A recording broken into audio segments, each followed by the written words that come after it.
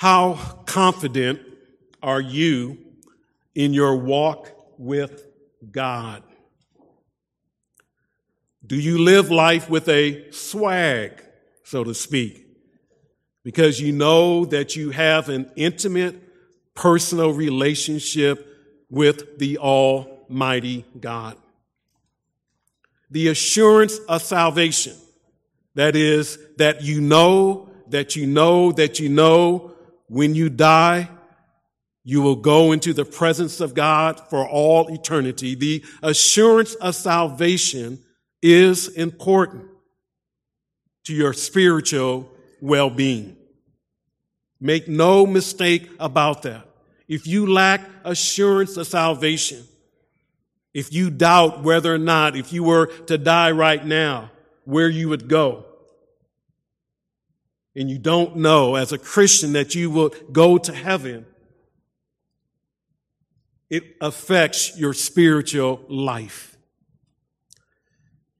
It's important that you know that you possess eternal life.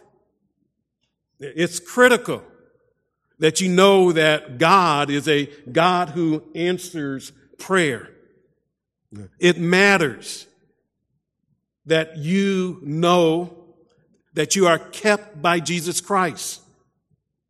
And because of that, you will win the war over sin and the war over the devil. Assurance of salvation is a game changer because of the fact that it reminds us and impresses upon us that we indeed are of God. It's important that you know why Jesus Christ came, and that he came into this world that you might have eternal life. Assurance of salvation, a no-so salvation. The reality that you are certain beyond a shadow of a doubt that if you were to die right now, that you would go into the presence of God and spend eternity with the Lord Jesus Christ is important for you to know. If you don't know that, you will be crippled, you will be hurt in your walk with God. And this is not really just simply my opinion. This is the teaching of Scripture. 1 John is a book devoted to the assurance of salvation. The whole book, all 5 chapters, is all about the assurance of salvation, that you may know that you are saved. But even as we come to the conclusion of this book, 1 John 5:13-21, it also testifies to the importance of the assurance of salvation, the assurance of salvation. When we come to these remaining verses, the language is a language of assurance. The word know, speaking of intuitive knowledge, not intellectual, but intuitively you know, is used 6 different times. John uses phrases like you know, we know, that we may know. Repeatedly, he's talking about the fact that we can have assurance of salvation, that there are certain things that we can be certain of. We live in an uncertain world. There's uncertainty all around us. We don't know what will happen to us when we leave this building. We don't know what will happen to us while we're in this building. Life is full of uncertainties. We don't know if this week we will hear from the doctor that we have cancer. We don't know if we'll hear and receive a phone call where a loved one has died. Life is so uncertain. But yet, God wants his children to be certain as they live their Christian life, to experience these certainties of the Word of God. God doesn't want you walking around with your head hung low, your head bowed down. He doesn't want you walking around wondering what's going to happen to you. God wants you to know that you can be a confident Christian, that you can be a Christian who experiences certain realities and assurances and guarantees. And as John finishes this book, as he writes this conclusion, he gives us 5 certainties that will enable the child of God to be a confident Christian. You might lack confidence in other areas, but when it comes to being a Christian, you ought to be a confident Christian. You ought to be a Christian that when it's all said and done, you know that God has given you these wonderful blessings to enjoy not only in the future, but here right now. And so in the midst of all of these uncertainties, I want us to realize that there's some things we can bank on. John wants us to realize there's some certainties that can undergird us in an uncertain world. Please note that the confident Christian is certain about possessing eternal life. The Christian who is confident knows beyond a shadow of a doubt that they have experienced being saved by God. Now, the certainty, some people don't believe you can have assurance of salvation, but the certainty of possessing eternal life is based upon what John has just written in this book. We're at verse 13, but a couple weeks ago we looked at verses 6 through 12, where John asked the question, can I get a witness? And remember, John was able to get some witnesses. There were those historical witnesses, the witness of the baptism of Jesus and the crucifixion of Jesus that testify that Jesus indeed is the Son of God. There were those divine witnesses of God the Spirit testifying, the ones whose testimony you can bank on, but testifying about who Jesus is and what he has done. And then there was a witness of God the Father. There were even human witnesses who had been saved by God and who had the witness in themselves. They could take the witness stand and say that Christianity is the real thing, that Christianity is the genuine thing, that Christ is who he is and all that he said that he was. And the bottom line is the witness, when you boil it all down, is this, that God has given us eternal life. That's the witness, that Almighty God gives eternal life. And that life is in his Son, Jesus Christ. John says, these things I have written. He says to his readers, I've taken the time not just to say this to you orally, but I've taken the time to write it down on paper so that you could have it in your possession, so that you could go back and read it and be assured that you have eternal life. And sometimes oral communication just ain't good enough. It works, but we don't always remember. And that's why it's good to have some notes so that you can go back and read those notes. And John says, I'm writing these things. I've written these things so that you can go back in those times when you are struggling with your assurance of salvation, when you're doubting whether or not you're going to heaven. You can go back and read the things that I've written to you. I've written these things. I've written these things. The certainty of possessing eternal life is for believers only. John is not trying to give assurance of salvation to the unsaved. He says, I've written these things to you, to his readers.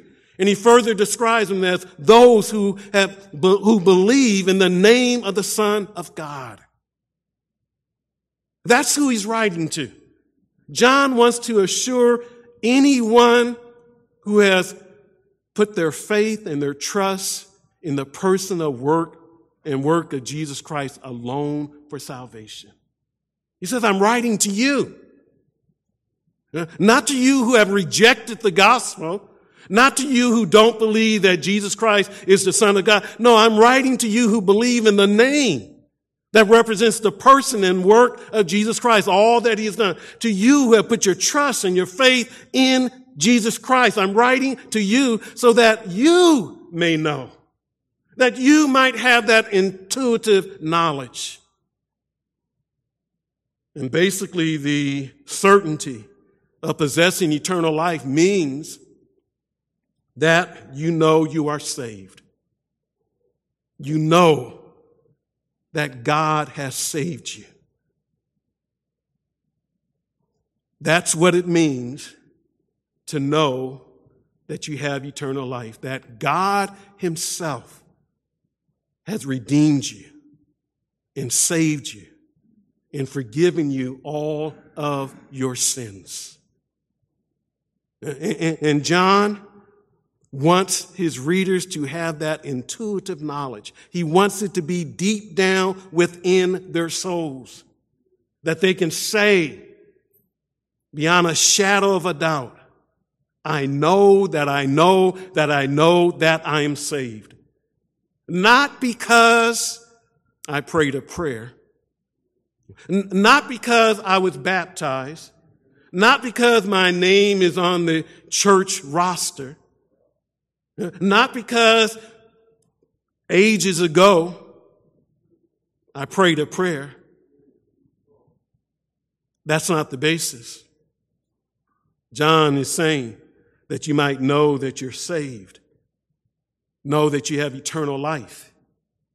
And that eternal life is for those who believe, not believed sometime in the past, and that was it. But John says to you who are believing, still believing, still putting your trust and your faith in the Lord Jesus Christ. It breaks our heart when we can look at individuals who have believed in the past but aren't believing currently. And that's a whole different sermon. But the one that John is giving assurance to are those who keep on believing, those who keep on trusting, those who keep on depending upon the Lord Jesus Christ for salvation. And he says that you can know that you have eternal life. Remember, we talked about this eternal life earlier. This eternal life that's undeserved. It was given by God. This eternal life that is incomparable. Nothing compares with life eternal. This eternal life that is undescribable. You can't describe it. But the good news about this eternal life is that it is available. It's available. The one who has the Son has eternal life. This eternal life is available. And those who have experienced that eternal life, John says, I'm writing these things to you that you may know beyond a shadow of a doubt that you have life everlasting. That you have no doubt at all that it's well between you and God. That there's no uncertainty at all that when you die, you're going to heaven. That you can go out in an uncertain world where you might try to cross this street on Marlboro to get on the other side. And a car might hit you and you might be killed. But if that were to happen to you, that doesn't matter at all to you because it doesn't affect your eternal life that you have. You can go about doing what God calls you to do without any fear, without being afraid, without being scared. The confident Christian is certain about possessing eternal life. You can be a Christian and not be certain about possessing eternal life, but that is not God's will for you.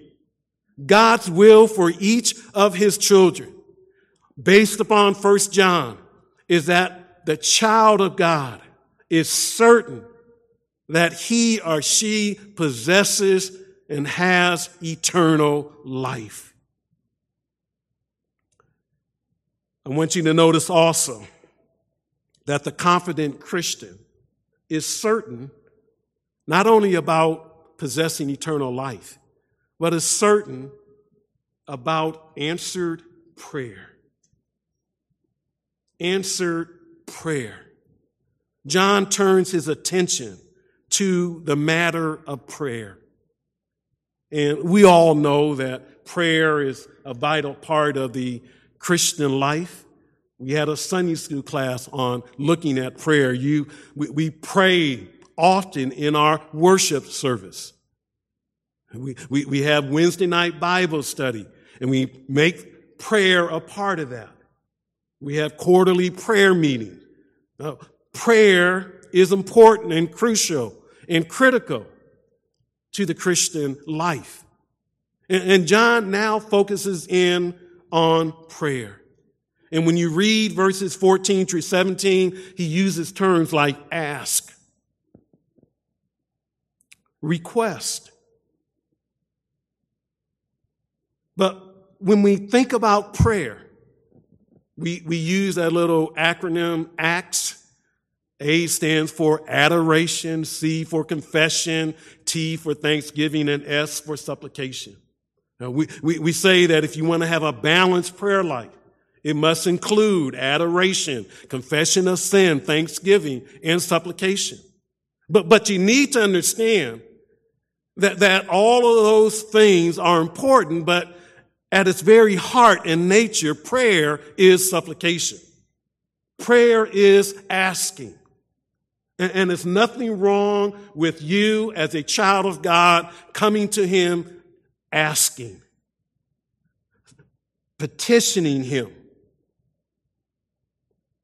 I grew up in a church where the deacons would pray before or at the beginning of the worship service.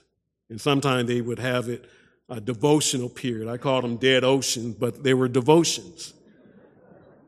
But and that's me. You guys know who I am by now. But deacons would get up and pray. And the prayers would go all around the world. I mean, visiting every hospital, visiting every city, visiting every person. And finally got down to what the prayer was all about, asking. Okay? So we need to understand, yes, adoration, adoring God in prayer is great. Confession of sin is important. Giving thanksgiving is important. But bottom line is prayer is asking. And it's nothing wrong with asking our Heavenly Father. God has designed the means for us to come to him and ask him different things and cry out to him for different things. Now, you can sugarcoat it, but God knows what's going on. You can talk about, oh God, how wonderful you are, or how marvelous you are, etc., and spend 15 minutes to do that. When you just finally get down to, God, I got a pinched nerve. Will you heal it? We don't have to butter God up. That there are times that we will adore him. There are times that we will give thanks. But never ever forget that prayer is asking. It's supplication. And that's what John focuses on in these verses. He's not concerned about adoration. He's not concerned about confession of sin. He's not concerned about thanksgiving. He's concerned about supplication. And probably one of the greatest expressions of our relationship with God is our prayer life. Our prayer life confirms the reality that God is in us and we are in him. Look at your prayer life. It expresses the intimate relationship that you have with God. And if your prayer life looks like the prayer life of unbelievers, you need to work on it. But our prayer life says much and describes much and expresses much about that intimate relationship that God has designed for us to have.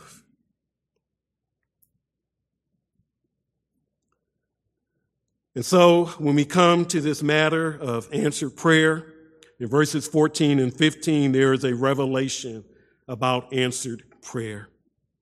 That's the focus of those two verses. And John reveals a Christian can be certain that God answers prayer. A Christian can be certain that God answers prayer. As we look at verse 14, after John talks about the fact he's written these things that you may know that you have eternal life, he says at the beginning of verse 14, and this is the confidence which we have before God. He uses confidence. Normally when he talks about assurance, he likes to use the word know. But here he uses the word confident, which means boldness and openness.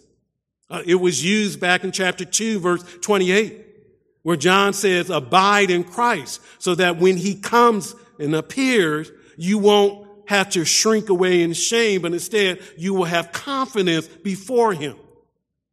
So God wants us as Christians to have this boldness, this openness, this assurance concerning answer prayer. In our face-to-face relationship to God,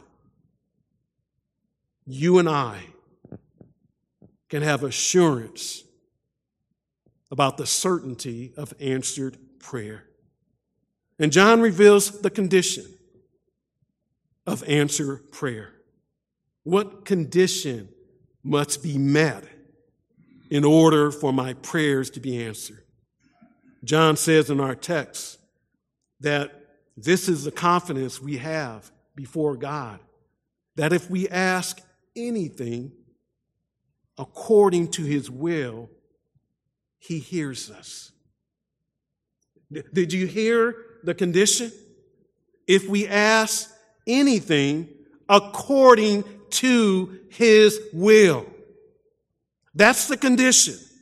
So when I pray, when I go before my God in prayer, the kind of prayer that John is talking about here, it's the prayer where I'm asking not according to my will, but according to the will of God. And the will of God is not always black and white, but the best place that you can find out what God's will is in his word. You want to know the will of God? You don't have to go running down the street, looking behind bushes and buildings and trying to find out where is the will of God. Go to the Word of God. And John said that the condition for answered prayer is that you pray not according to your will, but according to the will of God. Now, John promises that anything that is asked according to God's will be answered by God. That's a marvelous promise. Now, I know you got some doubts in there, but I'm just telling you, it's a marvelous promise. God is saying through John that anything, that it doesn't matter what it might be, anything that is asked that meets the norm, the standard of what God's will is, he says, he hears us. And here, it does not just simply mean that it goes into his ears, so to speak. Some of you are hearing what I'm saying, but that's about all that's going on. When we talk about prayer and God hearing, it's God favorably responding to what he hears. It's not just God said, well, I heard it. No, God favorably responds to it. Now that's a marvelous promise. If we ask anything according to God's will, the Word of God says that God favorably hears us. That is, he answers us. And you might be saying to yourself, does God really answer prayer? Is that really something that I can count on and can bank on? Well, according to verse 15, he certainly does. Now, when we get to verse 15, twice, John says, we know. At the beginning of the verse, he says, if we ask anything, we know. Then we know. So John, what he says in verse 15, doesn't come from the mind of one who is doubting. It comes from the heart of one who is certain. John says, and look at that verse because I don't want you to think I'm making this up. John says, if we know that he favorably hears us in whatever we ask, and the assumption is you're asking according to the will of God. If you know that he hears us, if we know that, we know also that we have the requests which we have asked from him. Let that sink in. Don't let that fly over your head. John says, we know that if God does hear us, doesn't matter what we're asking, as long as it's according to God's will, then we know that we have the requests which we have asked from God. I just want you to register in on what John is saying. We know that if God hears us, we know that he answers us. He gives us the requests that we ask him. And the million-dollar question is, why hasn't he been answering my prayers?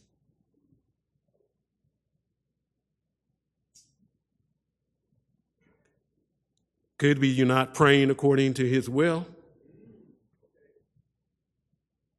But this isn't the only verse on prayer and on the conditions of answered prayer.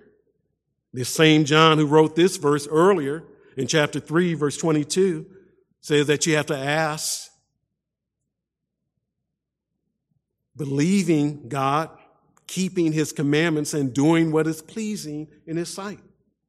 So when I come to God in prayer, when I cry out to him, can it be said of me that I'm keeping his word and also I'm doing the things that are pleasing in his sight? That factors in. And then this same John, when you go to John chapter 14, 15, and 16, John gives some other conditions of answered prayer. And one of those other conditions is if we ask in Jesus' name. Now, some of you say, I do that all the time. Every prayer I pray, I add in Jesus' name. Well, you can add in Jesus' name all you want. That doesn't mean that you're praying in a way that reflects the character and person of the Lord Jesus Christ. But then John mentions even another condition of prayer.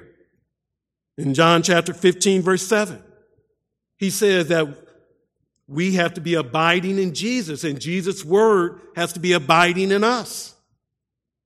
So my friends, all of these are revelations about answered prayer.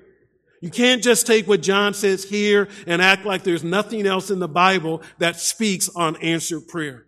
And then the one that you definitely have to consider as a condition of answered prayer is the sovereignty of God. God is not our genie. God is not our bellhop. God is not our slot machine. We do not tell God what to do. Prayer is not about me getting what I want. Prayer is about God giving me what He wants. And we just have to keep that in mind. There is a mystery to prayer that I don't understand. And I can read all of these different verses, etc., and I still don't know how prayer works. I can't put God in some little box and say, well, I met all these conditions, now do what I say.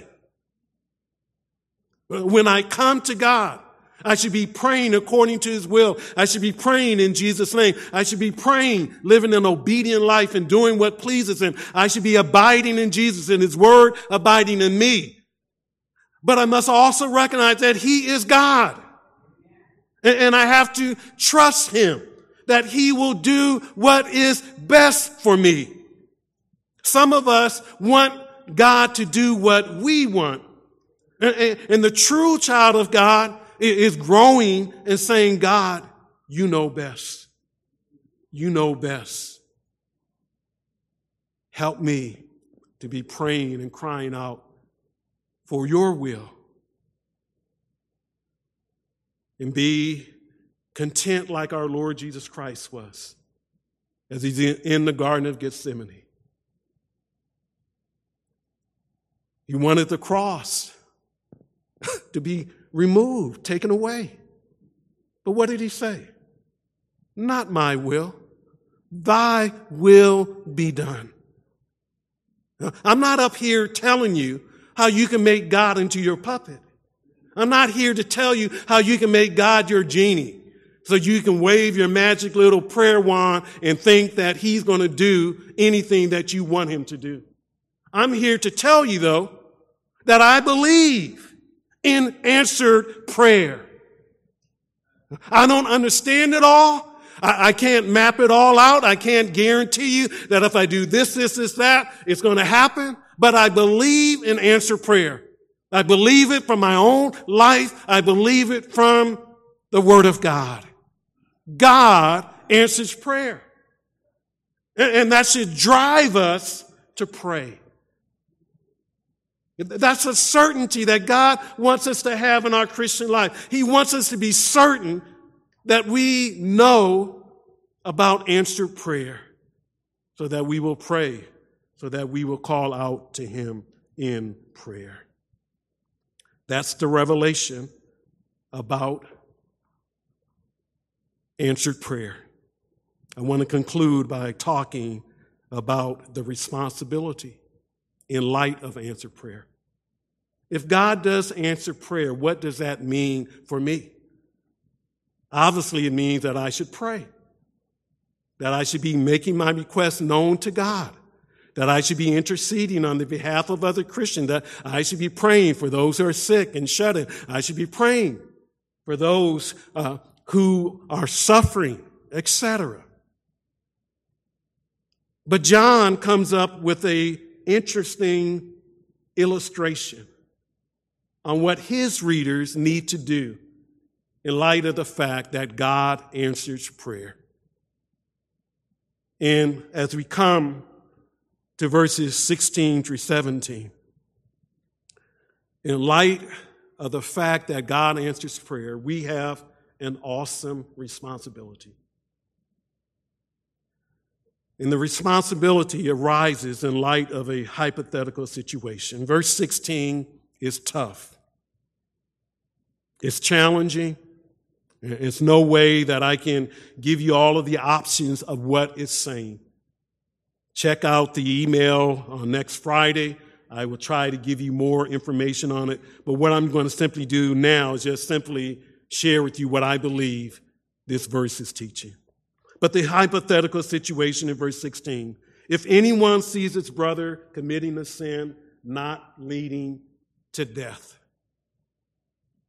Anyone is a member of the Christian community that John is writing to. And this anyone sees a particular individual. And the individual that he sees is his brother. Now, I take it that his brother does not mean a genuine Christian, but a professing Christian. Back in chapter 2, remember there were certain individuals who were once a part of the Christian community that John writes to, but they went out. And the fact that they went out reveals the fact that they were not genuine Christian. If you were to ask them, they would say, yes, we're Christian. But John said they went out because they were not of us. And the reason they went out is so that it might become manifest who they really are. And so this brother is not a Christian brother. This is a professed Christian. And there are professed Christians. You do different Gallup polls, etc., and there's a lot of Christians in America. But I hope you know that just because somebody professes to be a Christian doesn't mean they are a Christian. And so Mr. Anyone sees his brother committing a sin not leading to death. That is, it's a sin that is open. This person is not Snoop Dogg. He's not snooping around, hiding in the bushes, trying to see whether or not you're sinning.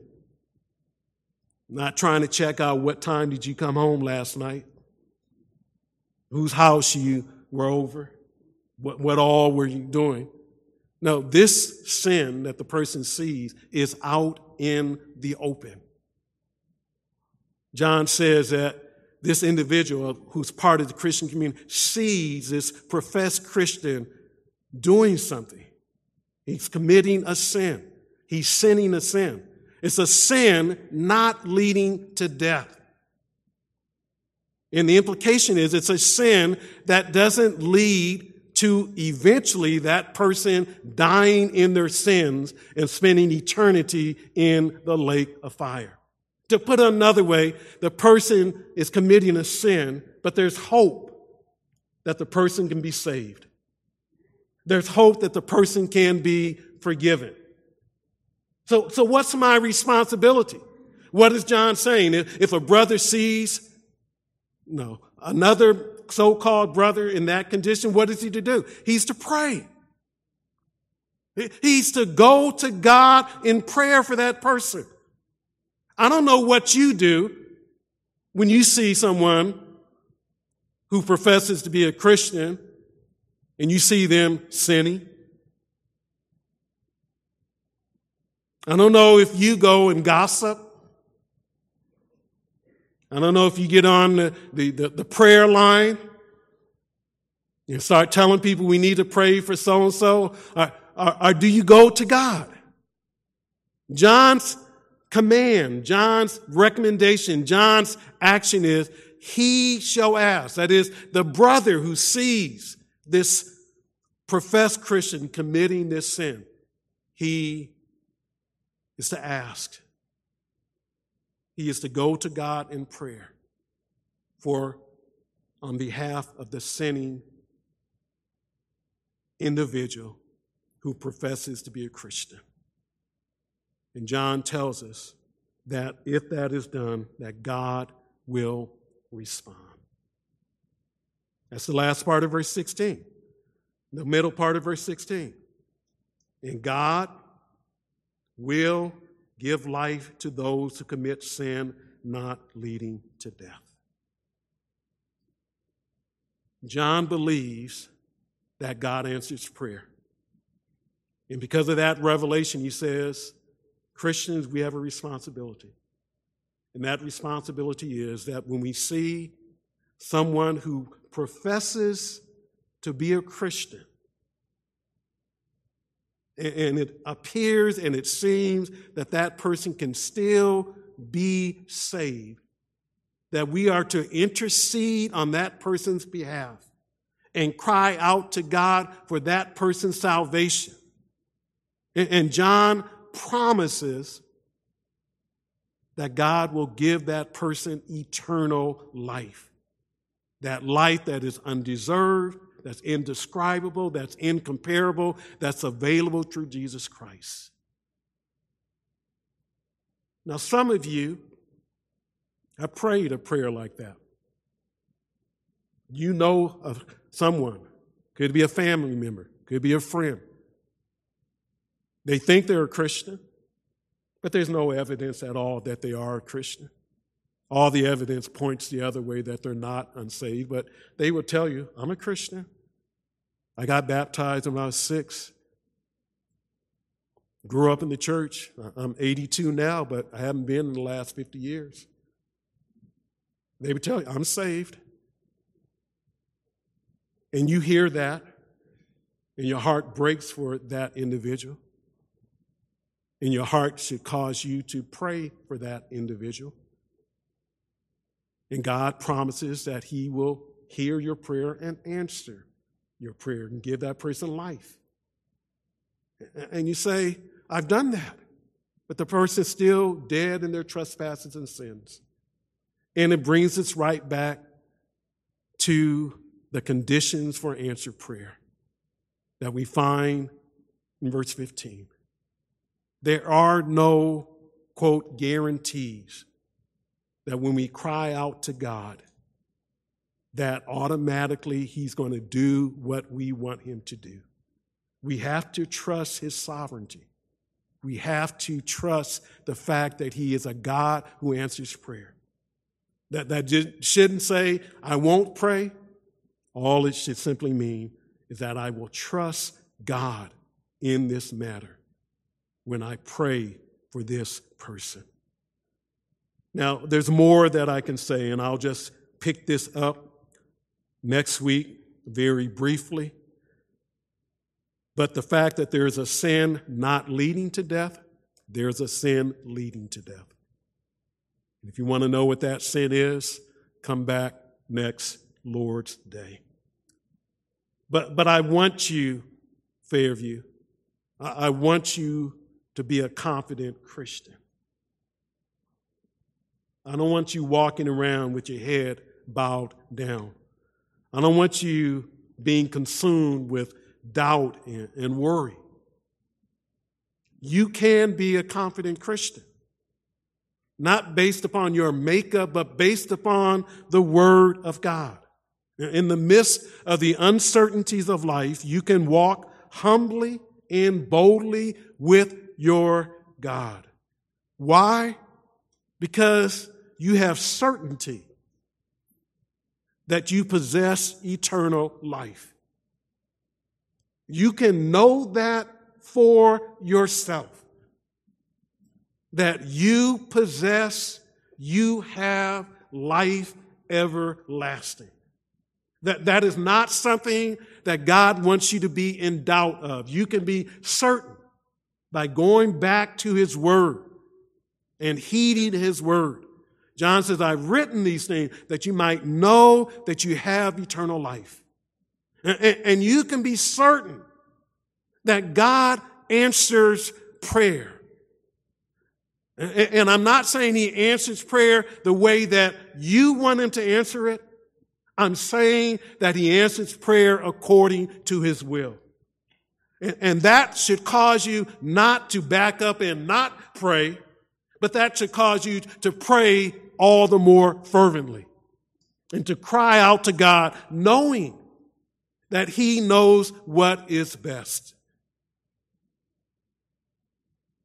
The last thing that the Bible does is kind of line up a bunch of ducks and saying, well, check off each one of these. Guarantee you the end result. That's not God answering prayer. That's a misconception of God, that you're a genie. Yes, there are conditions of prayer, but ultimately, if you have not bowed to the sovereignty of God, if you have not bowed to his will and submit to it, you're going to struggle in your walk with God.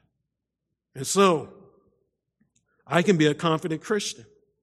I can go home and pray, not just for unbelievers, but pray for myself, pray for you, because God answers prayer. I don't know how it all works. If you know, let me know. But I don't know. But I trust him. I believe him. And I am convinced and certain that God answers prayer. Let's pray. Father, we bow before you and thank you for these certainties that we have looked at today. The certainty of knowing that we have and possess eternal life. So thankful, Father, that as your children, we can walk out of this building knowing beyond a shadow of a doubt that we have life everlasting. And Father, thank you for the certainty of answered prayer. Thank you that you are a God who hears us in a favorable way. And not only hears us, but gives us our requests. And the manifestation of that will be in your own timing. But we have the requests presently. Father, we don't fully grasp all of your revelation about prayer, but we do know with certainty in our hearts, based upon your word, that you do answer prayer. And may that drive us to be praying people who depend upon you in every area of our life. We pray this in Jesus' name. Amen.